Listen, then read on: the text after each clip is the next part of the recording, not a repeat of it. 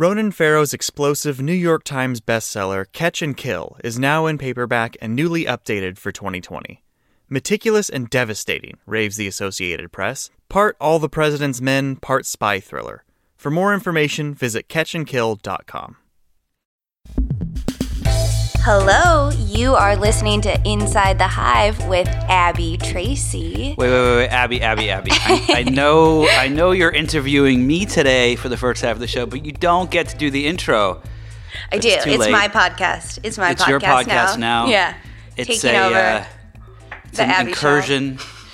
Well, Abby, welcome to the show. So we're actually going to do a little special switcheroo, a la kind of old school John Kelly podcast, and you are going to interview me first, and then I'm going to interview you. And should we just take it away? You want to start? Yeah, okay, I'm in charge, Nick. Come on. So Nick had an excellent story this week about sort of the next Cold War and the shape that is currently taking. Nick, can you tell us a bit about the awesome story that you wrote that everybody who is listening should certainly read? Well, I've been writing about this topic for a little while now, about how spies, you have this kind of traditional thinking around spies that would come from other countries and try to infiltrate the U.S. government. And what they would do in the past was they would go to the FBI and the CIA and other agencies, and they would try to steal our secrets and figure out what we were doing. But also they would, even back in the 70s and 80s, they would go to Silicon Valley to try to get access back then to the plans for the missiles and things that we were building, and the chips that people were using to build these chips, build these missiles. And it was all, of course, that's how Silicon Valley began building these things. And there's some amazing documents online. You can look them up, like old CIA documents of when they had spies that had made it into like Intel and places like that. And but that kind of stuff went away for a long time because we were building stupid things like photo filter apps and social media and so on. And it's now kind of come full circle, and you have spies not just from Russia, but mostly from China, who are trying to get into Silicon Valley. They're trying to get into these companies, and they're doing so because the most powerful technologies on the planet now are artificial intelligence and driverless car technology and IP for telecom and 5G and all those different things. And so I had an update to the stories I've written on this, where I profiled, there was an investigator I met who was telling me a story about a piece of telecom that had cost hundreds of millions of dollars to make, and had been in high-tech R&D labs in Silicon Valley. And soon after they had this telecom company finally released it, the Chinese had their own version, which was even better and faster and so on. And they couldn't figure out what had happened, so they sent these teams into this company to try to figure it out. And it turned out that these little telecom hub things are at the bottom of the ocean, and that's how they route information around the world. And the Chinese had sent divers down there, and they just went down, grabbed one, and took it back to their lab and copied it. And so that was So was the concern initially that it was more, their company had been infiltrated, but then it really turned out that this was just physical sort of stealing of technology that happened? Well, I think that the larger picture is really that we have a society today where everything is digital, but when you look forward 5 years from now, it's going to be this times 1,000. I mean, the iPhone is only 10, 11, 12 years old, and look how much it's changed society. You have Teslas that drive by themselves. We have every single solitary thing we watch, listen to, touch, take pictures of, goes through some sort of electronic device, which was not the case 10 years ago, and so the uses of technology are rising exponentially. And what's going on right now is that you have China, or as Donald Trump says, China. And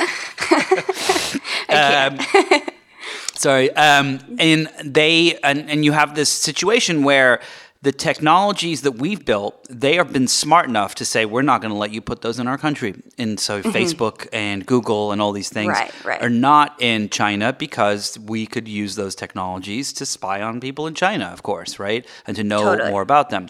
And yet, in the US, all of our technologies, your iPhone, your laptop, the website you go to and the server it's stored on is maybe it's designed in the United States, but it's built in China. And so we don't know if on the chips that we have on our devices, if someone's listening. And so the big fear right now is that the Chinese have kind of leapfrogged us into this new 5G era, which we can talk about a little bit. And definitely. And they could be listening to what we're doing. And as we look to the future 5 years from now, if we adopt their technologies to control our infrastructure and everything, they could have complete control over the U.S. with the touch of a button. So, back to the 5G thing. So talk a little bit about why there are so many concerns about that being sort of like the next front in this kind of back and forth technology war that we're seeing with China and other countries, but, primarily China. Why are the concerns so acute regarding 5G technology versus, physical devices or things of that nature? So the way 5G works, the way your life works today is if you pull out your phone and you send a text message, it can go over the LTE network, or for some people it's 4G, or for some people it's 2G, depending on where they are in the Midwest. And if you watch a video on your iPad, it can go over your Wi-Fi network, which goes over your cable router, or your DSL router. If you turn on your television and watch the 6 o'clock news, God knows if anyone listening to the show actually ever does that, but I hope not. You're using traditional copper cables that are run under the earth. There are people that use satellite internet and so on. The way 5G would work, it does work, is that everything. Not only is it 100 times faster than the wireless services that we use today, but every single solitary thing would be on that same network. And so that means everything from your own personal devices at home to the infrastructure that operates the driverless cars in our country, or the cars that have some, stop and go at start abilities. These are not just Teslas. These are tons of different cars that can do this now.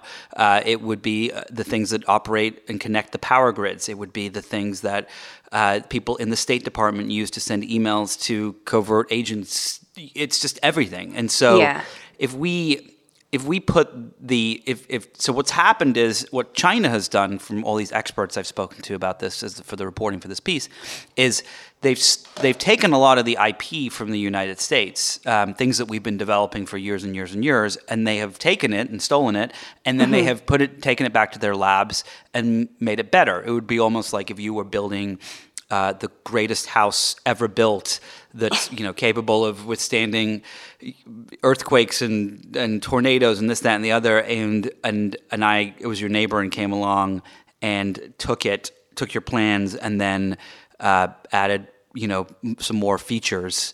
That's essentially what they've done. And so now they have this 5G network, these capabilities built by Huawei, which is the company that's been in the news a lot lately, and they want everyone in the world to adopt them. And if they do, you have the Chinese that could listen to every phone call, every email, every text message. They could easily, at the snap of a button, turn off the power grids. I know you cover the State Department a lot, and there was a report put out by the State Department a couple of years ago, that said if our power grids were to be shut down from hackers or an EMP or something like that, that 90% of the United States would be dead within a year, because everything we touch relies on technology and electricity. And so I will say this, and I know this is probably the first time I've said this in the 2+ years I've been doing I'm getting this ready. podcast. I think I know what you're going to say. It's the one thing I agree with Donald Trump on. Yeah, I totally, I do. I think he's right about it. I don't, I think that,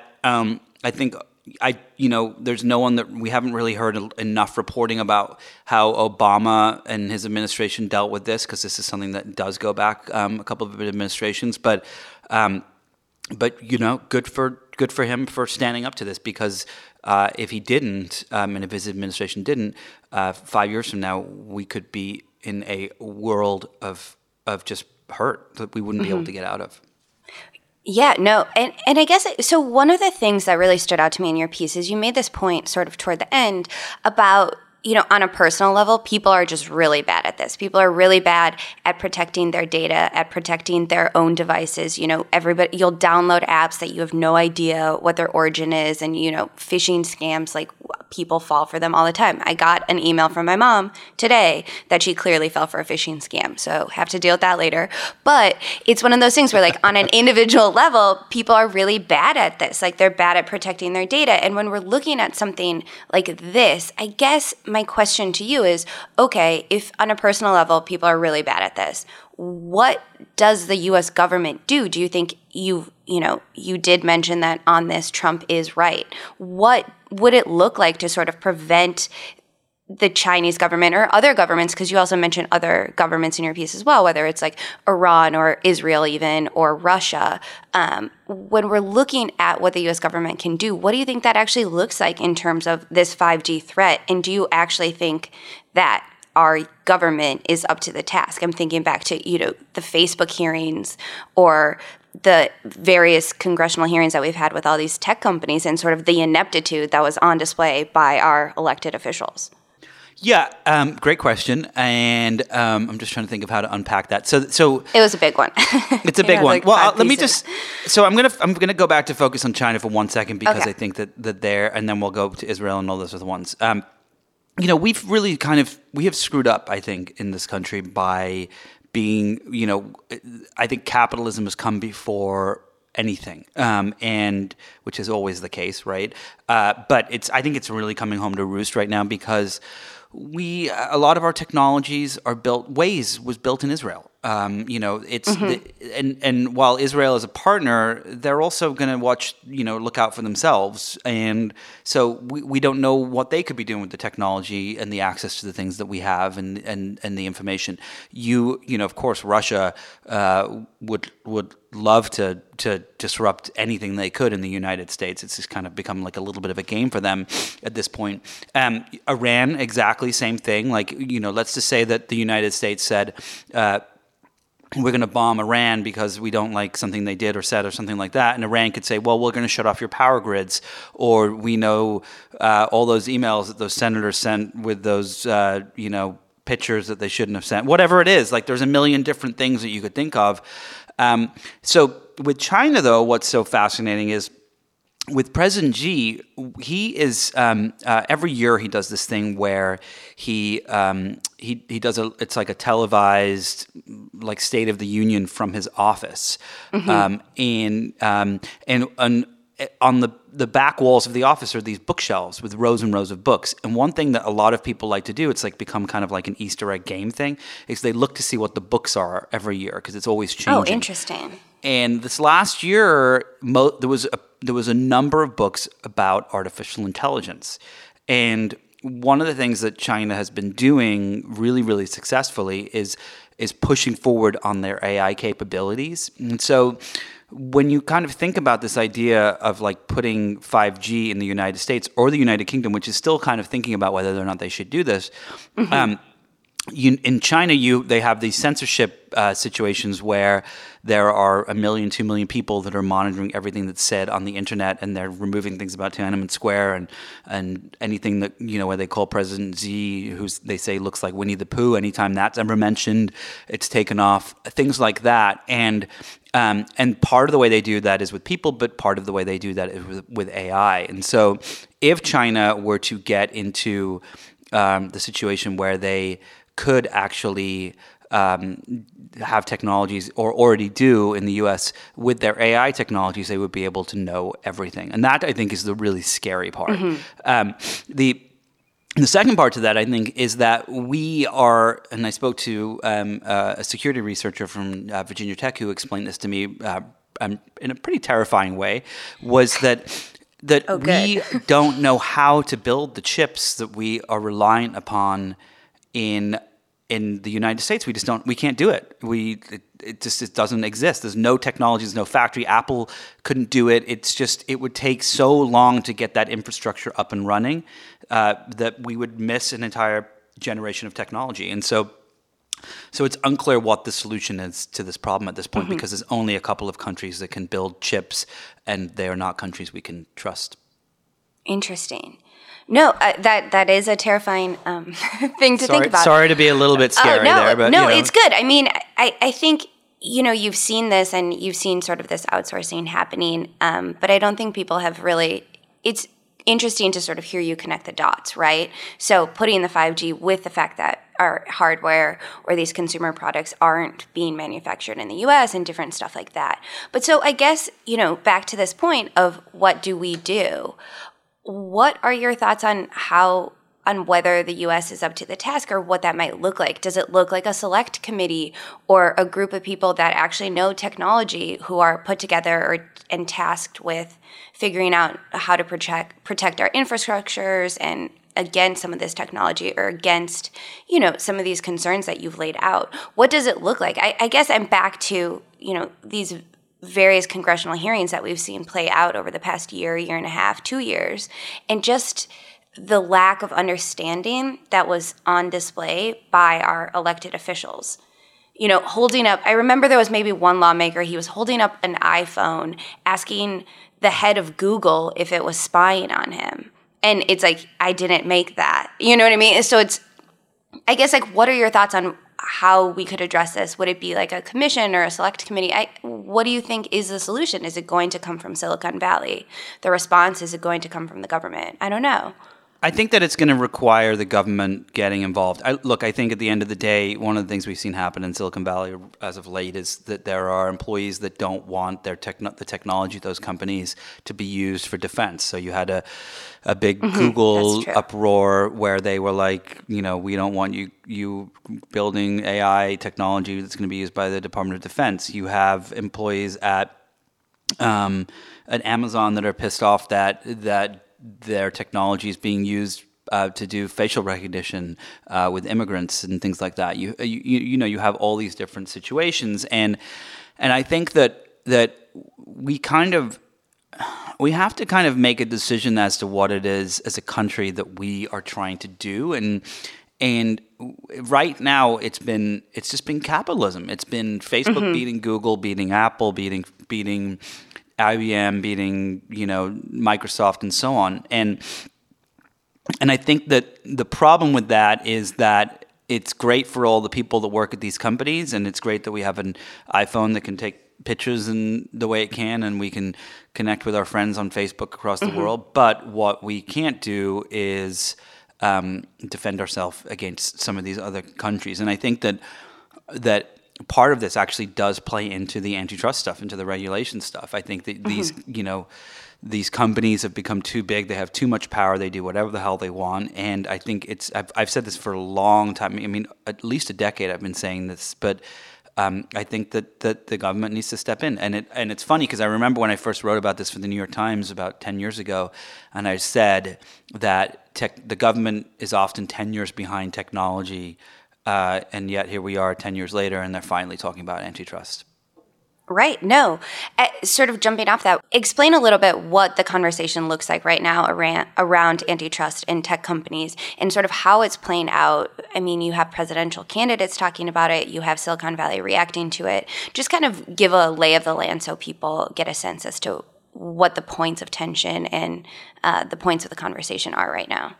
So right now you've had instances where these companies have grown so big and so quickly that it's almost like whiplash in society. We don't know when. I mean, look, Facebook was in someone's dorm room in Harvard. A little over 10 years ago, and now has 2.4 something billion users, and has more information on Americans than any government agency in the history of the United States or the world. Right. Is able to tell if there's technologies that exist that can use Facebook to tell if you're straight or gay, if you're black or white, if you're Republican or liberal. It just things that without you even saying, just based on your actions and so on. And that's pretty scary stuff. Not to mention facial recognition too. Facial recognition stuff is just is crazy. And what you're seeing, what you're seeing with the facial recognition is that San Francisco, the first city in the United States to ban facial recognition, is the one where it's being built in, there. And so it's like, there's an example of government understanding in real time what's happening, while the rest of I'm sure that there are senators in Congress that have no idea what facial recognition actually is. And so you've also got Amazon, where they have a lot of different antitrust practices that are going on. For example, one of the things I talk a lot about is their batteries. So if you go onto Amazon.com and you say, I want some AA batteries, the first thing that will come up is Amazon's AA batteries. And if you want to buy a pack of 24, it'll be $10. And right below that is the Energizer AA batteries, which is $18 for the pack of 24.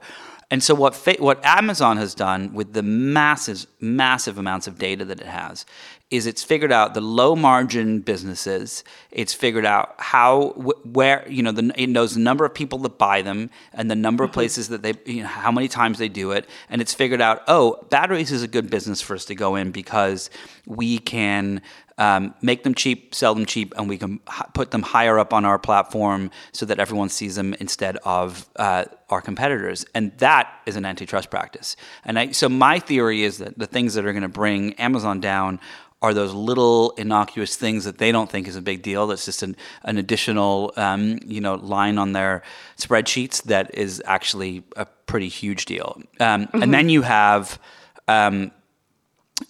Google and all of the ad things it does, where it highlights ads that are more beneficial to Google products. And it's Google knows, this is a terrifying thing. So Google knows every single solitary thing you've ever bought from Amazon, because Google actually scrapes through your email and looks for Amazon receipts and then analyzes all that data to deliver better ads to you. So you're using these products and you think it's great, but at the same time, it's terrifying. It's that they're all looking and reading and doing whatever they want with you. And so finally, what's happened is, a lot of the times with these antitrust cases is you don't want to take one on unless you know you can win. And and these companies are worth billions, if not $1 trillion in some instances. And so the government has finally decided, okay, we can't do this by being in different groups. We're going to kind of focus on one. So you've got the FTC going after one, the Department of Justice going after another, and I think that you're finally going to start to see the beginnings of something changing. And the last point of that is that if a Democrat wins in 2020, God, please let that be the case. I just almost vomited. If a Democrat wins in 2020, there's not a question in my mind that these companies are going to be broken up, and they absolutely 1,000% should be. You're listening to Inside the Hive with Nick Bilton. So I recently had to mail something out, a physical piece of paper in an envelope. Remember those old things? And I was trying to go to the post office, and 3 weeks later, this thing was still sitting in my bag because you can't do that. There's traffic, there's parking, there's all this. You've got to lug big packages. It's a complete hassle. So what I did instead was I went to Stamps.com, and it is a game changer. Stamps.com is one of the most popular time-saving tools for small businesses. Stamps.com eliminates those trips to the post office and saves you money with discounts that you can't get at any post office anywhere. Stamps.com brings all the amazing services from the U.S. Postal Service right to your computer, whether you're a small business sending invoices or online seller shipping products, or even a warehouse sending thousands and thousands of packages a day. Stamps.com can handle all of it. Simply use the computer to print out official U.S. postage for 24/7 for any letter, any package, any class of mail, anywhere you want to send it. Once your mail is ready, you just hand it to your mail carrier or drop it in your mailbox. It's that simple. With Stamps.com, you get 5 cents off every first-class stamp and up to 40% off priority mail. That's a huge deal if you're sending a lot of stuff. Not to mention, it's a fraction of the cost of those expensive postage meters. Stamps.com is a no-brainer. It saves you time and money. It's no wonder that over 700,000 small businesses are already using Stamps.com. So right now, our listeners are going to get a special 4-week trial plus postage and a digital scale without any long-term commitment if you go to stamps.com and sign up and use the code HIVE. Once again, that's stamps.com and use the code HIVE, and you'll get a 4-week free trial plus a digital scale without any long-term commitment. Once again, stamps.com and use the code HIVE. So when we're talking about 2020 and we're looking at candidates, obviously, there have been a number of folks who are on the campaign trail now for Democrats who have talked about this issue. What is your take on some of I'm not sure how closely you're following the various proposals or things that they're saying. What is your take on how they're approaching this topic? Like, are you impressed by the way that they're talking about, breaking up Facebook or breaking up big tech or these antitrust possibilities? Like, what are your thoughts on how it's playing out on the campaign trail? Well, I think that, we got to give Elizabeth Warren major props for this, because she was the first one to really come out and talk about how important this was, and in a very intelligent way, succinctly. She'd done her homework. Like, I think that no matter what happens, she deserves massive credit for this. And after she did, other people were like, "Oh, tech! I've got to talk about big tech." And I think that you do. But it's going back to a question you asked earlier about, like, your mom had downloaded something that you said was probably spyware or something like that. Like, definitely. Don't even get me started. My mother-in-law it's literally, so bad. She is on the phone. She had, this is one, I'm just going to give you a little anecdote here. She gets a pop-up that her computer has a virus and to call this phone number. So she calls the phone number, and then she pays like a couple $100 to get the virus off. And the whole thing's a scam. There's no fucking virus on her computer. It's just some scammy number that she falls for. Oh, that's so sad. So they're like, they literally are on the phone with her, and they're like, "We're tunneling into your machine now." Like, the guy's probably playing solitaire as he's like saying these things, and then he takes the credit card. Another thing like that she got scammed with was a photo. It was a thumb drive to back up your photos, and the thumb drive, they were charging like $120 for this thumb drive. Like, the same thumb drive from just anywhere is like $4 or $5, and they were saying it was a photo backup. And it's like, there are all these scams. Anyway, the reason I bring this stuff up is that Congress is no different when it comes to these things. There are really dumb politicians running this country, especially when it comes to technology. I've written a couple of books now, and for both instances have actually spent some time with some Congress people for brag stories about I've done. It. Humble brag there, Nick. No, it's not. It's not. It's not. What is so fascinating to me is how unintelligent a number of them are. And some of them are super smart and got there because they are super smart. And some of them, you are just like, what on God's green earth are you doing running this country? And I mean, come on, you've had to have had this experience. Oh, definitely. Yes, I have. And even just when you look at, for instance, the Mark Zuckerberg hearing, I think was such a good example of this. After the hearing, the Facebook stock spiked. Like, it hit a new high or something like that because people watching it and people watching the hearing were like, "Oh, nothing to worry about here. Look at this inept group of lawmakers who failed to put Mark Zuckerberg's feet to the fire in any sort of substantive way." So I think it is interesting. And I certainly, I guess that was my question a little bit, is I don't necessarily think that people who don't understand technology can really tackle these questions about, okay, how do you break up Facebook? Okay, what does that actually look like? Okay, what is the difference between, Facebook Messenger and Instagram DMs for some, for different people? Or, okay, how does their ad model actually play out on the internet, and how do they do like the lookalike advertising based off people's Facebook interactions? So I just find it really kind of curious as to how they actually do this, because I don't believe that they have the knowledge necessarily to tackle it. And I'm not saying all of them, but you certainly wonder if they need to bring in experts who can, adequately question the heads of these tech companies who understand what's really going on.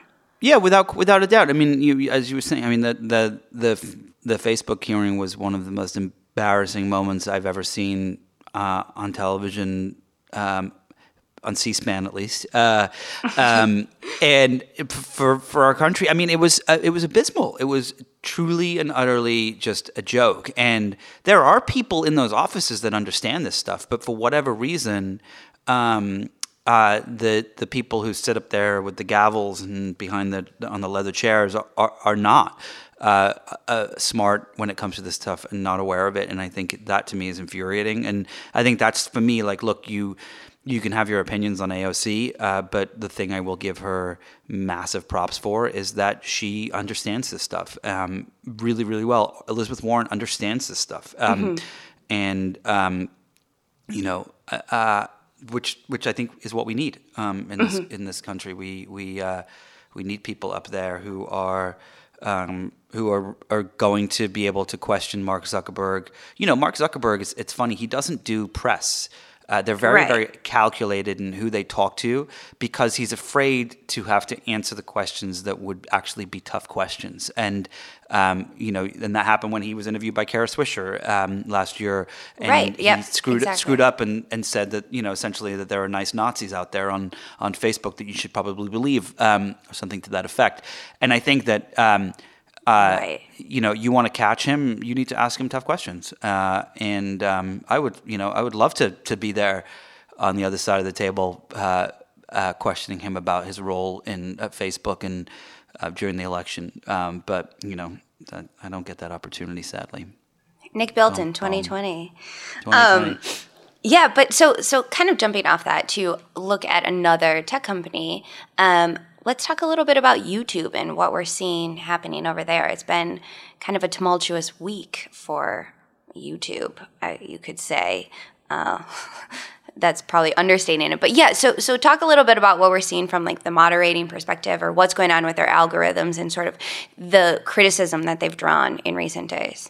So what's interesting about YouTube is that we spend a lot of time talking about Mark Zuckerberg and Jeff Bezos and Elon Musk and all these people because they are they're big personalities and they do things that are sometimes silly and sometimes not and they get caught in fibs and they don't and so on. And one of the companies that flies under the radar is YouTube. And I remember interviewing Kevin Kelly, who started Wired last year.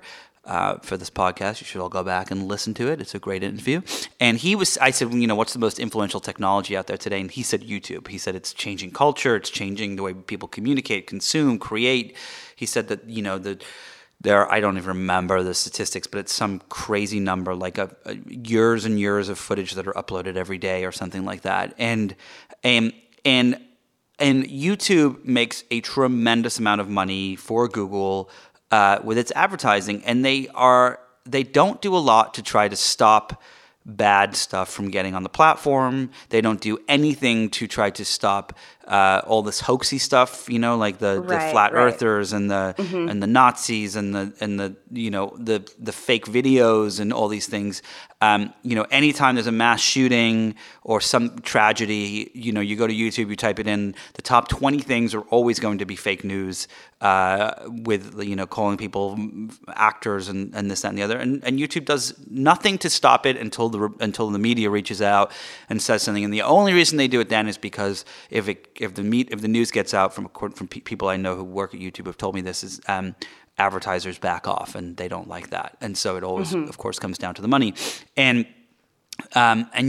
so one thing that happened about a month ago was there were videos that people were reporting seeing, parents, where there are losers out there that take kids' videos and they TV shows and they rip them, cartoons and whatnot, and they upload them to YouTube for free, and the kids watch them and they get put into the algorithm that says this is a kid's show, and like halfway through there'll be a voice that'll yell like, go and kill your mother, go tell your father to go fuck himself. Like there's it's really fucked up stuff, like go and like get a knife from your drawer and stab your parents. Like, oh man, no, it's dark shit.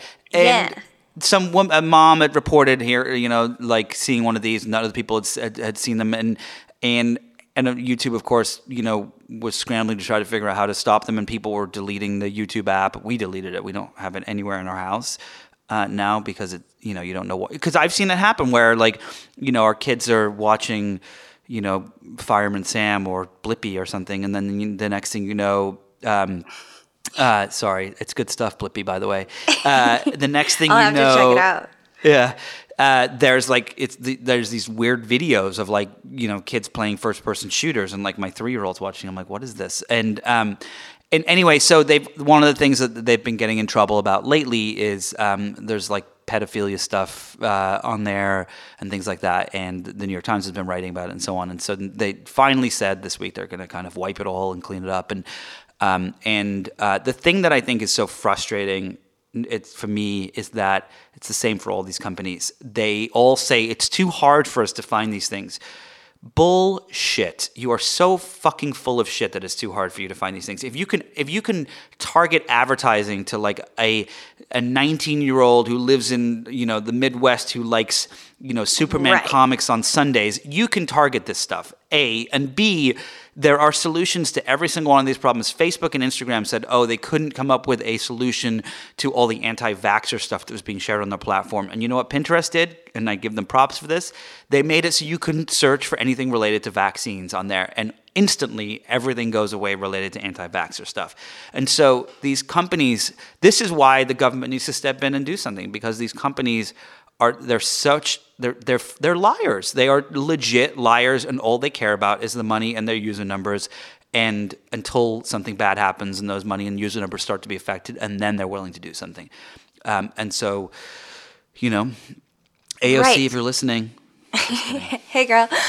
No, but so, and correct me if I'm wrong, too. Like, often when we're looking at this and when we're looking at YouTube's efforts in this area in terms of trying to moderate content, usually it's been sort of half measures, right? Like, only taking down, the flagged offending videos, but not actually changing the algorithm that's serving these things up to people. But haven't they had more success when you look back at, I know that they worked closely and that the U.S. government was actually working with them on trying to remove videos like ISIS propaganda videos, for example. And they found more success in that, which sort of seems to me to prove that, no, they can do this if they choose to do this. So I guess, what does it take for them to pay attention to these things? Is it public outcry? Is it going to be an entire New York Times series about the fact that they're serving up, videos of little children that are, as you said, like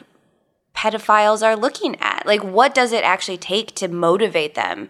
Does it just come down to like advertisers pulling out or public scrutiny? Like, what is it? It's advertisers? It's it. Yeah, it's sad and it's pathetic. And but I knew someone who worked at YouTube who was a high up exec, and I said to them, what does it take? And they said, honestly, you guys doing your job and reporting on this stuff, and advertisers run away for a minute and we lose money, and that looks terrible and for us and to our parent company, and we fix it. And he said, that just is what happens, and it sucks. And this is someone who agreed that it sucks. And I think that for all these, if it were up to me, like, these companies would be torn to shreds and, wouldn't be allowed to have more than 100 million users or whatever it would be, whatever the number would be, because I think that they are, the user numbers and the corresponding ad revenue is all that drives them, and it's disgusting. And I think that they deserve to be completely broken up as a result of that, because they're, there are good people that work at these companies. Don't get me wrong. Like, I know a lot of people that work at these companies that are good people, but they don't get to make these decisions. And for them, it's incredibly frustrating too. They want to focus on, they want to solve these problems. What do you remember, think? Sorry, Continue. just real quick. No, I remember I did a story once on this guy at Facebook who was trying to, his entire job was to try to push more empathy on the platform. And he had a team of like, I don't know, half a dozen people, and it was great that they were doing it, but there were tens of thousands of people that were focused on advertising. And so it's just like, where are your priorities? Mm-hmm. No, definitely. And I guess, what is it, do you think, about YouTube that has allowed it to fly under the radar more than, say, Facebook or Twitter? That's a great question. I think that it is that they are not in the news on a daily basis because they don't have they're not like I think that the best way to think of it is if you look back, during the Cosby era, there were 50, 60, 70 million Americans that were tuning into one television show. Now, if you get 3 million Americans that tune into one television show, it's a massive hit. Most of them are less than a million. And when you think about, if you look at the Cosbys and 60, 70 million Americans tuning in, now what you have is 60, 70 million different forms of video that are reaching 60, 70 million different people. And so those bad videos are probably reaching, tens of thousands, a few 100,000 people. It's like if someone sends a really shitty tweet or something like that, it surfaces, it ends up in the news. It's focused on. And I think that with YouTube, it's impossible. There's no central stream to watch that you and I are not watching the same thing if we open up YouTube right now. In fact, everyone listening, if they opened up YouTube, we would all see something completely drastically different. And so it's hard to, I think, cover what it is that is standing out as a result. And I also think the other thing is, Mark Zuckerberg makes a better villain, honestly, than the CEO of YouTube, and at the same time, the CEO of Google doesn't talk to the press, it's a closed wall there, and so I think that that's another part of it. Mm-hmm. What role do you think sharing plays in it as well? So obviously, when you're on Twitter, well, not only also, so many journalists and people who are writing about the news and stuff you can find them more likely on Twitter or even Facebook. But I guess, what role do you think sharing plays in it? Like, the nature of Twitter, the nature of Facebook is sort of sharing content, sharing, tweets, statuses, which then will be retweeted or shared with other people. Whereas the way I think about YouTube is more of an isolated sort of individual thing. I'm not going to watch a YouTube video and necessarily share it with anybody, or do you think that plays a role in all this? Just the fact that, the nature of Twitter and Facebook, it goes wider faster and there are more eyeballs and then, more outcry in the event of something questionable. Whereas YouTube, it's sort of stews kind of on its own, or do you think that has less to do with it? Yeah, I think absolutely. I think that one of the things that happens a lot is that we look at technologies and we think that they are very similar, and the reality is they are different down to a binary little digit. Because let's take a look back at video, for example, when it first came out on social media. So Instagram comes out with 15-second videos. Snapchat has 10-second videos, and Twitter has 6-second videos, right? And you think, well, and everyone thinks that they're all the same thing, but they weren't. Those few seconds of difference made all the difference in the world for what those things became. So the 6-second videos started to become these kind of comedy things on Vine. The 15-second things became these kind of promotional little videos on Instagram. The 10-second things on Snapchat became kind of like these throwaway things, partially because of the way the platform is built. Every little detail, every algorithm, every search result, every aspect of retweets and things like that are going to be perceived as they're going to change the way the platform works and the way things go viral on it and so on. The thing with Twitter that again, you don't pick up the newspaper very often.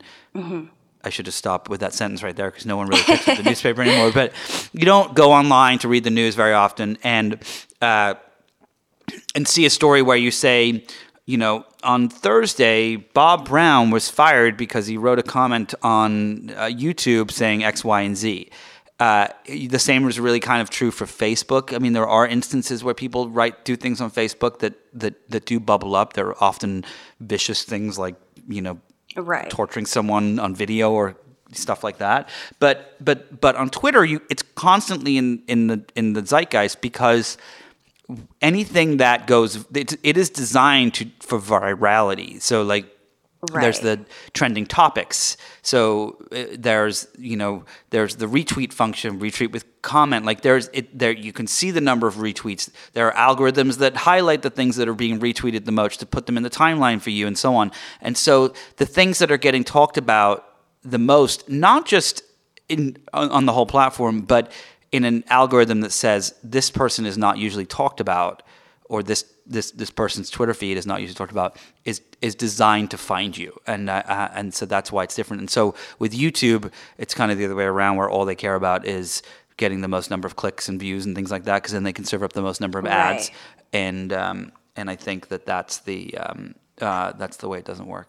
Mm-hmm. So interesting. Right, and not to say that they're last question for me, and then I have a bunch of impeachment questions for you. Yeah, I guess like when we're looking at this and we're looking at YouTube versus the others, do you think that this is going to be a turning point for the company, or do you think it's going to be the same that we've seen with like Twitter, Facebook in terms of moderation? It's the same thing until something changes on the outside. I mean, I think that you have these companies that are run with the wrong ideals in mind. I wonder how they would act differently if they were private companies. There are some companies out there that are private companies that do a lot of good and that don't allow certain things to happen on their platform. And let's give Pinterest props. Like they put a lot of effort into making sure that they're not, the next home for ISIS. And but I think that the people who are running these tech companies at the very top, all of them are just focused on capitalism, and that's fine. But I think they need to have some balance with actually doing the right thing. And so far, they have proven over and over and over and over again that is not in their best interest unless they're called out for it. Mm-hmm. So you think it kind of falls to an outside force that's going to sort of separate, or at least put daylight between their revenue models and this bad behavior on these platforms? Because I feel like that's sort of the common link that you're pointing to, is it's like it's in their best interest to not moderate these instances or, these horrible things that are happening on these various platforms, because that'll hurt the bottom line. So your take is more set up a sort of an outside structure or system in a way that kind of separates that or takes that away from them, like that ability. I mean, look, the best case scenario would be that these companies are broken up. I think that, Facebook should not own WhatsApp and Instagram and Facebook. Mm-hmm. They should be run by different people. They should have no interoperability between their data sets and so on. I think Mark Zuckerberg, he would probably want to go with Instagram, but he would probably get stuck with Facebook, which would be quite ironic. But I think that, Amazon should be too. Amazon should not be able to build competing products on its platform and using its data target users to buy the things that it sells and to sell them cheaper. They do this in the stores too with 365 products. It's like they know how many people buy things at Whole Foods like unsalted butter, and so they make the 365 stuff the cheapest. And it's great that people can afford to buy organic unsalted butter for $4 or whatever it is, but it screws over these smaller businesses that are just trying to make butter for a living. And I think that I have a problem with the fact that you're running the data. You own the data set, you own the platform, and you own some of the products on it that are competing with the things on the platform. It just seems like it just doesn't seem right, personally, to me. And then I think as far as the Google is concerned, they just need some massive oversight from the advertising stuff and the data they have. I mean, it's like almost like I wish that there was a scene at the end of a Fight Club when they kind of blow up the credit unions, but instead they do it with all the data sets that exist, and we get to kind of start from scratch because these companies are not thinking in the best interest of the consumer. So maybe that'll be a remake, an updated remake. Fight We'll Club. Talk to Chuck about Facebook. I like it. I like that idea. You're listening to Inside the Hive with Nick Bilton. The New Yorker represents some of the absolute best writing in America today. They hold people in power accountable through rigorous reporting, compelling storytelling, both online and in print. The New Yorker covers such a wide range of topics it's hard to even fathom, from politics to news, international affairs, climate change, the environment, pop culture, arts, fiction, food, humor, my personal favorite, the cartoons. It's just beautiful storytelling, beautiful writing, incredible explanation from their columnists. I was reading today a piece about neoliberalism and Ayn Rand that just kind of ties it all together. They also cover in depth these stories that you just wouldn't think you could cover it's just fantastic. Paper jams, fault lines, stink bugs. I was rereading last night the incredible Pulitzer Prize story on fault lines in the United States and the big earthquake that will inevitably happen. You can go there to check out their theater critic. You can look at Ronan Farrow's amazing reporting on Harvey Weinstein and Les Moonves that won him a Pulitzer Prize and essentially unveiled how hideously terrible they had been in society. There's just so much to read, so many different topics from long to short to everything in between. The New Yorker is actually going to offer our listeners a very, very special tweet. You can get 12 weeks of The New Yorker for just $6. Once again, 12 weeks for just $6, and you get a free New Yorker tote bag. I have one. I use it at the farmer's market. I know how ridiculous that sounds. You can get the home delivery edition and the print edition each week. You can get unlimited access to NewYorker.com with 10 to 15 exclusive site-only stories every day, access the apps, online archives, the crossword puzzle, which I do all the time. Once again, you can get 12 weeks of The New Yorker for just $6 plus your exclusive tote bag. Go to NewYorker.com/Hive. That's NewYorker.com/Hive. Listeners get 50% off when they enter the code HIVE. That's HIVE. Well, this has been fantastic. Thank you for all your amazing questions. It is now my turn to take back the microphone and ask you a couple. I'm drunk on power. I don't know if I can handle this. All right, so I have a question that I don't understand the answer to, and I'm just going to go straight there. Why does so the Democrats, most of the Democrats in the House want to impeach Donald Trump, and Pelosi does not want to impeach Donald Trump. So this is a two-part question, and my first part is that why? Okay, so I would actually argue that right now what we're looking at is, one, I actually think Nancy Pelosi would want it being the operative word here, but want to impeach Donald Trump. I think we have to keep in mind that she is the head of the House and the head of the party, really, right now at this moment in time. And I think one of the things that's going on based off conversations I had with staffers over the last couple of days who've spoken with, and different lawmakers as well, they don't have the votes right now. Impeaching Donald Trump is still politically toxic for a lot of members. And that's different. They don't have the votes in the Senate, but they have them in the House. No, in the House. Like right now, really? There's only, the numbers, sure, the number of people who have come out in favor of impeachment is definitely growing, but there are still a number of members, a ton of them, that don't want to do impeachment because they view it as politically toxic in their district. So we're talking, more moderate people. We're not talking about, the AOCs or the, Rashida Tlaibs. We're talking about individuals who are in more moderate districts, more purple districts, kind of closer to the middle, the centrist type Democrats, and even some, that aren't, super far to the right within the Democratic caucus. And one thing that I've heard is that Nancy Pelosi is putting off taking a vote sort of to cover for these Democrats who aren't there yet, who don't want to take this vote. And I also think, she's right if her caucus isn't in line with impeachment, because the worst thing that the Democrats could do right now is take a vote on impeachment that fails, because that is the biggest gift you could give Donald Trump.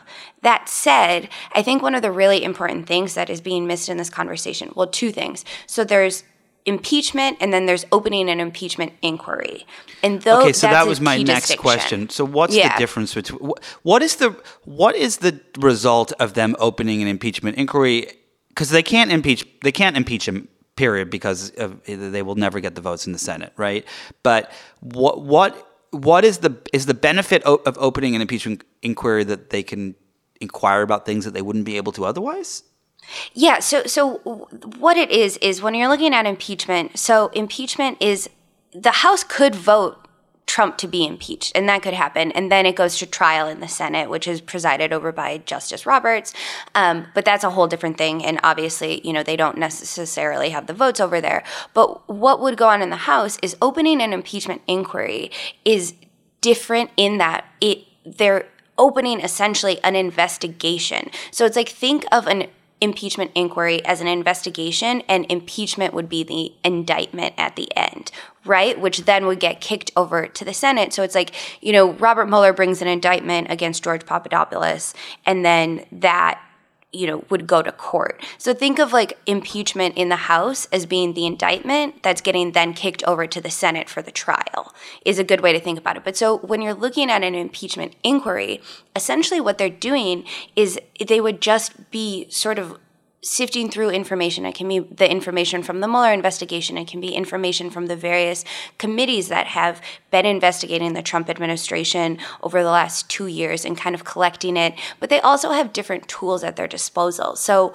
what we've really seen from the Trump administration is this blanket stonewalling in terms of congressional inquiries and congressional requests for documents and stuff. And when there's an impeachment inquiry, they would have a few more tools in their toolbox, and that timeline, because one of the major concerns, obviously, when we're looking at these battles between the White House and House Democrats is the time. Like, House Democrats have court cases and lawsuits and, sort of legal opinions are all on their side. Like, people don't really question the fact that the House Democrats would likely win all of these battles with the White House in court, as we actually saw during the Obama administration with the Eric Holder Fast and the Furious thing. It took like 6-7 years, but ultimately Congress won over the Obama White House in that case. But so nobody questions that the court would likely side with the Democrats. The problem is the timing, right? Like, House Democrats don't want to wait 6 years to get documents from the White House. But when you would open an impeachment inquiry, that timeline would be truncated and faster, and you would have other tools at your disposal. So you have Democrats that are saying, we need to impeach this president in terms of we need to remove this man from office. And then you have Democrats who are saying, hey, we need to open an impeachment inquiry, which is like the first step in that process. So what do you think is when you look at what Mueller was saying when he did his press conference, was he saying like, guys, impeach him, come on, I left you all the breadcrumbs, like get them before a little bird eats them? Or what is he saying, do you think, with what he said? I think he is saying, yes, Congress, this is your job. He's saying we have this OLC opinion that says you cannot indict a sitting president. And he said this was a consideration in my decision not to reach a determination on whether the president of the United States obstructed justice. And basically, I think my takeaway from, also the report, like nothing Mueller said in that press conference was not in the report. He made all those points, but we have a problem where people just aren't necessarily reading it, Lindsey Graham included, as he admitted twice during the Senate Judiciary Committee hearing, which is just appalling for a lawmaker.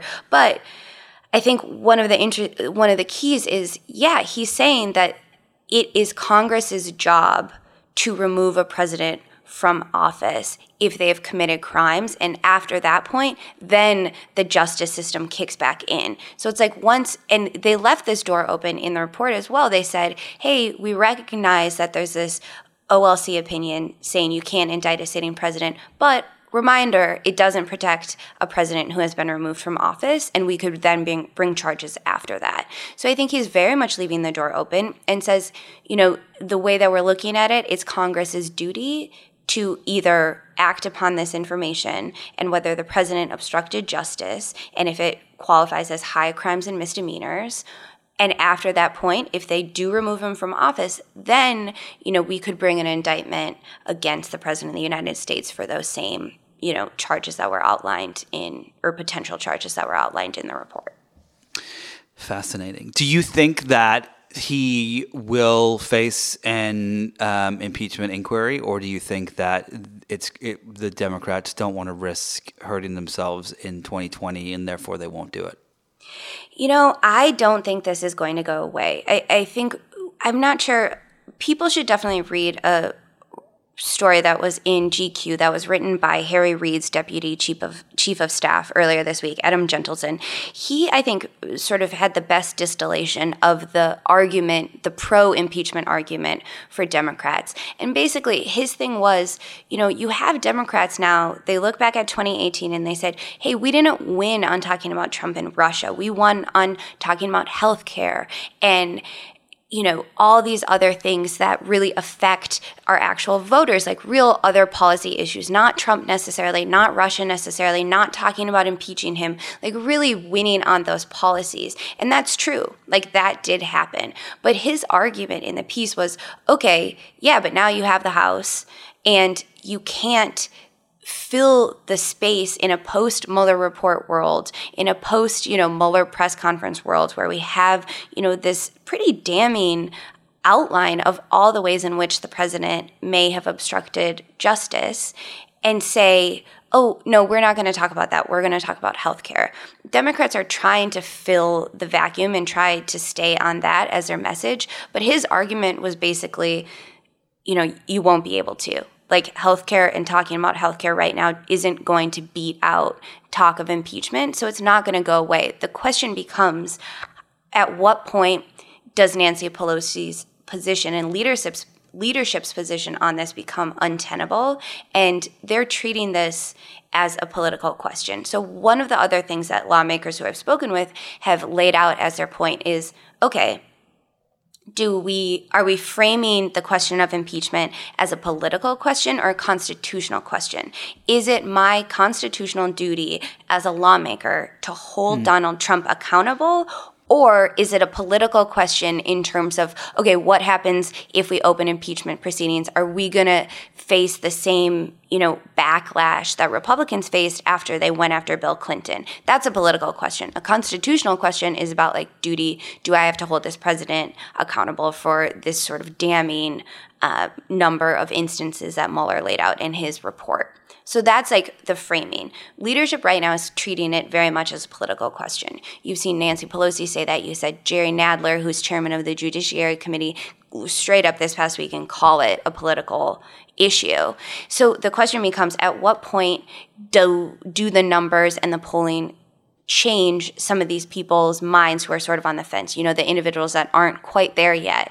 And one of the strategies that we've seen right now is Democrats continuing to try to call former White House officials such as Ann Donaldson, Hope Hicks, that was sort of the big news earlier this week, trying to get these individuals before the House, before these committees and question them. And then, every time that the White House pushes back, that's sort of a black mark against the White House that might, help sway public opinion. So one of the strategies right now is House Democrats are going to start, doing all these various hearings. Like, for instance, bring John Dean out to say, how corrupt this president is and talk about, Watergate and different things like that. So they're going to continue to call people in the hopes that holding these hearings might shed light on the actions of this president, which the end goal then could be changing public opinion in terms of impeachment.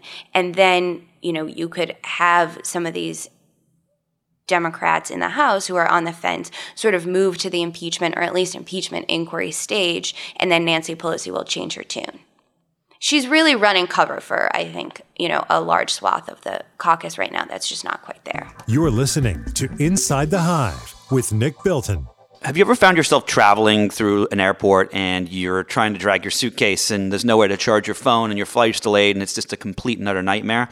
Well, that all changes when you have the away travel suitcases. They are unbelievably handy for today's modern age. They're the best traveling companion you can have. I have them. Our whole family has them. They were designed by a couple of people who ended up in that same situation, stranded in an airport with nowhere to plug in their phones.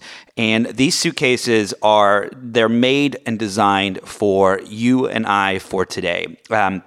All the suitcases are made with this amazing German polycarbonate, the strength that you don't have to worry about it getting banged up or anything like that. They all fit in your overhead bins. They have these amazing interior features, these patent-pending compression systems where you can fit more stuff than you actually believe you can fit. It's like Mary Poppins when you're packing your bags. But the best part is they have these chargers, and you can literally plug in your phone to, or your tablet or your computer, whatever it is, to your suitcase. And so you can sit at the airport or as you're walking to your flight or whatever, you get to charge your phone. It has literally been a game changer for me when I've been traveling, and I've helped other people charge their phones. Other passengers have been a good co-passenger. This is a suitcase that looks beautiful, acts beautiful. It's got these wheels that you can move it in any single direction. It may not sound like a big deal, but it is. Trust me, you have to check it out. You really have to see this suitcase. For a limited time today, Inside the Hive listeners are going to get $20 off a suitcase from Away Travel. All you need to do is go to awaytravel.com/hive. That's AWAY travel.com/HIVE. Use the promo code HIVE. You'll get $20 off. You can see videos of these examples. You can check out the suitcases. There's kid sizes and adult sizes and family sizes, and they come in all these amazing colors and different things. Once again, total game changer for travel. Awaytravel.com/hive. Use the promo code HIVE and you'll get $20 off. So 2 questions. One is, so we had an instance where Barr said he wouldn't testify recently, right? And it seems to have just kind of evaporated. Am I wrong there? Is it still kind of in the discussion points, or? Yeah, so they said that, so Barr said he wouldn't cooperate, and then they voted to possibly hold him in contempt of Congress. And now the messaging coming from the Justice Department is like, hey, if you back it off, like, and not quite go there yet, we'll have more negotiations on what we're going to share in terms of, sort of the underlying evidence and in terms of the Mueller report. So some of the other stuff that, what Mueller is basing his report on is what Democrats are seeking. If he says I'm not going to testify, and they do hold him in contempt of Congress, does he go to jail? Like, what happens in that instance when you have the head of the DOJ how does that work out? Yeah, so for any of these people, technically, like, the threat of contempt for Congress, it's a crime, and what it is up to a year in prison or $1,000 fine.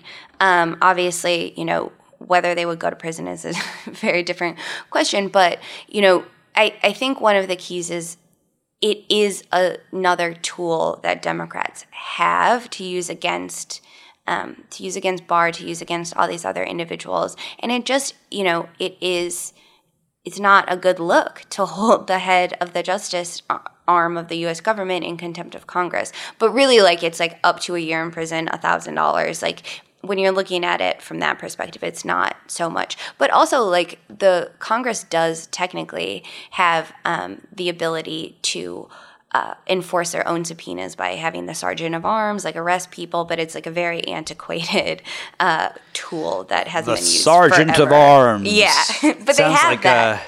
Sounds like an episode of Game of Thrones. All right, last couple of questions for you, and we will let you get back to your real job here, writing about this stuff rather than blabbering away with me about it. This is more fun. This is more fun. We are midway through 19. We have not much longer before. I know it does sound like it's a long way away, but it's not that much longer before we really kind of gear up and start doing 2020 stuff. And before the general election kind of swings into gear and it's like the campaign trail around America, does Congress have a limited amount of time before they have to make a decision about what to do next and about whether to bring these hearings and actually bring impeachment inquiries? I mean, not technically. Like, technically they can bring it at any time. Obviously, they could do it at any moment that they want.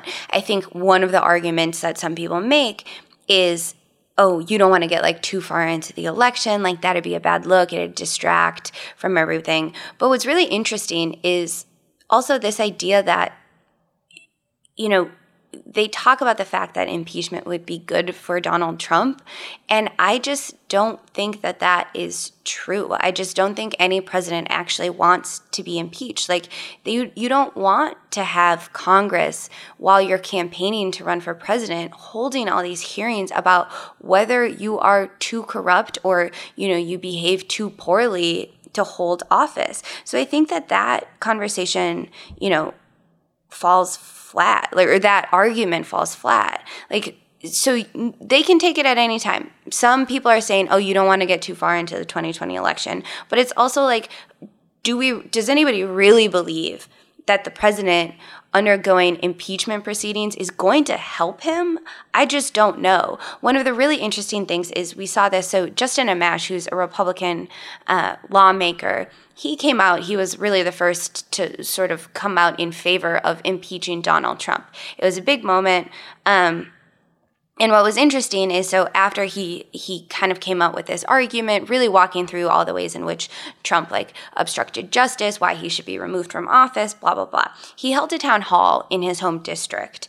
And afterward, I believe it was the New York Times had an interview with one of the attendees there who said, they're a Trump supporter. They don't want to see Trump removed from office. But they said, before Justin Amash and this town hall came out in favor of impeaching Donald Trump, they said, I didn't realize that there was anything damaging to Trump in the report. They genuinely believed that there was nothing in it, that didn't exonerate him. And I think it's, a sign of our times, a sign of how hyper divided our media landscape is and sort of how hyper partisan it is. But it's, I do think that there is likely a number of Americans who fall into that similar category, right? They see, okay, the Mueller report came out. The president is saying he's totally exonerated and nothing has happened to him since the report came out, so it must have been really good for Trump. Not moving on it and not opening impeachment proceedings, I do think actually strengthens the president's argument that Mueller did exonerate him. Yeah. And I think if you start doing that, if you start holding those, if they were to open impeachment proceedings, I do think that, you could change some minds who probably thought that the Mueller report was nothing but rosy for Trump when it really wasn't. Yeah, I think, it's interesting. I hate to say this, but I have actually been, I don't agree with him in any way, but I've actually been impressed with how he has spun it. Not just the Mueller report, but everything. It didn't occur to me until recently. We make fun of his tweets a lot because he kind of refers to himself in the third person and things like that. But he knows that the screenshot of that tweet is going to be blasted on every news channel, in newspapers, quoted in newspapers and articles and whatnot. And he knows that a lot of people will only see the quote, and that the quote, when he says Mueller exonerated Donald Trump, and he's tweeting that, or the president, and he knows how to do this. This is and honestly, from the perspective, I've been traveling a lot lately for work stuff, and speaking to people across the country who are on both sides of in both parties, and they believe on the other side of this, they believe the things that come out of his mouth, and they do not believe. They believe the whole impeachment thing. The whole Mueller report was just one big joke, and the Democrats looked bad, and that it exonerated him.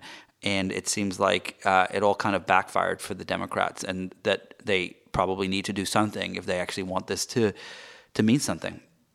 Right. And I do think, sort of looking at this, if it does get to the point where the Democratic caucus in the House is ready to impeach Donald Trump and it passes, the articles of impeachment pass the House because Democrats have the majority there, and then it gets kicked to the Senate, and everybody, people are like, oh, it dies. It goes to the Senate, nothing happens. They're never going to vote in favor of impeaching the president where they have a Republican majority. But I think an interesting, that's probably true, right? But also, if that happens, if articles of impeachment pass the House, Mitch McConnell has to make a decision. Does Mitch McConnell not bring it to the Senate and then, everybody sees that? No, but if you got to think about it like this. So it passes the House. Mitch McConnell chooses not to have the Senate vote on it because he's oh, it's not going to go anywhere, blah, blah, blah. But then it's the House has the last word. And that Donald Trump would want to see impeachment go to the Senate and have him come out victorious. But, and I think, he has reason to want that, especially if we're gearing up for a presidential election. But in that scenario, also, then you have to think about what is going to play out in the Senate. That's not going to be a good look for the president. And it's also going to put some Republican senators who don't necessarily like Donald Trump, who have broken with him in the past. I'm thinking the Susan Collins, the Lisa Murkowskis, the Cory Gardner, people who are in these seats that aren't necessarily safe are then going to have to make a decision. And then you might have more Republicans that are breaking with Donald Trump. And you're also sort of airing again all these instances of potential obstruction of justice. So it's yeah, it would likely fail in the Senate. I don't believe that we're suddenly going to get, after, all the years that Donald Trump has been in office, all these sudden profiles and courage of now the Republican Party suddenly has a spine. No, that's not going to happen. They've shown time and time again that they're unwilling to do that. But I do think that, Mitch McConnell will be under pressure not to just let the House say, yep, we passed articles of impeachment against this president and not necessarily take it up, given especially who Donald Trump is and the fact that Donald Trump is going to want the Senate to squash it. He's going to want them to say, nope, it failed in the Senate. That's just sort of his MO. But in that process, you're going to put a bunch of these Republican senators sort of under fire and have them choose, or at least waffle on the decision. And then maybe we have more people who are like the individuals that were in Justin Amash's town hall, who are suddenly aware that, oh no, the report didn't exonerate Trump. In fact, Mueller explicitly wrote in the report that it did not exonerate Donald Trump. So I just think, the argument that this is impeachment will, no matter what, help Donald Trump. And you hear that coming from his team. You hear it coming from other individuals that are hesitant, whether they're Democrats or strategists or people who are saying that. But I just don't, I think it's hard to picture a scenario wherein a candidate running for president is undergoing the hearings and this damning information about him, which is laid out in the Mueller report, is getting aired for everybody to see. I just think you're going to get way more eyeballs and a wider awareness of what's actually in the report than what we're doing right now. Well, on that note, tune into my YouTube channel where I talk about fake news and what's fake.com. Just kidding. Abby, this has been really fascinating, and I thank you so much for taking the time to chat today and for hijacking the podcast. Oh, it was so fun. You can take over anytime you want. You have full permission. I'm not going to make you read the ads this week, so you're very lucky. Oh, nice. But Abby, thanks. This has been really great. Thank you so much, Nick, for having me. I appreciate it. Of course, anytime. Thanks to my guest today, Abby Tracy. If you enjoyed this conversation, be sure to listen and subscribe to other great episodes of Inside the Hive with Nick Bilton. That's me. You can find these on Apple Podcasts or radio.com or anywhere you get your podcasts. And don't forget to leave a review while you're there. Thanks to the folks at Cadence 13 for their production work. And thank you, of course, to my sponsors, Stamps.com, New Yorker, and Away Travel. Go check them all out. They're fantastic. Please support them the same way you support this podcast, and I will see you next week.